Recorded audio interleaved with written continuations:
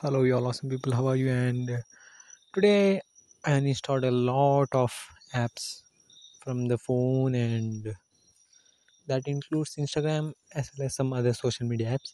So, why Instagram? Actually, I had a graphic designing page where I made 85 posts, but now I wanted to take a break actually from it. And another thing is that Instagram wastes too much of my time actually.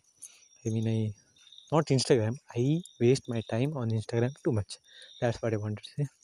Because Instagram is just an app. Yeah, how you use it is matters, and I didn't use it well, so it's my problem.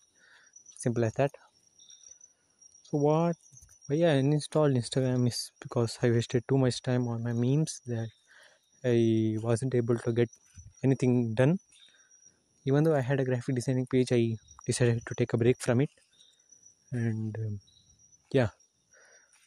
So even though I post something on LinkedIn, I decided to take a break on Instagram since there's too much work right now.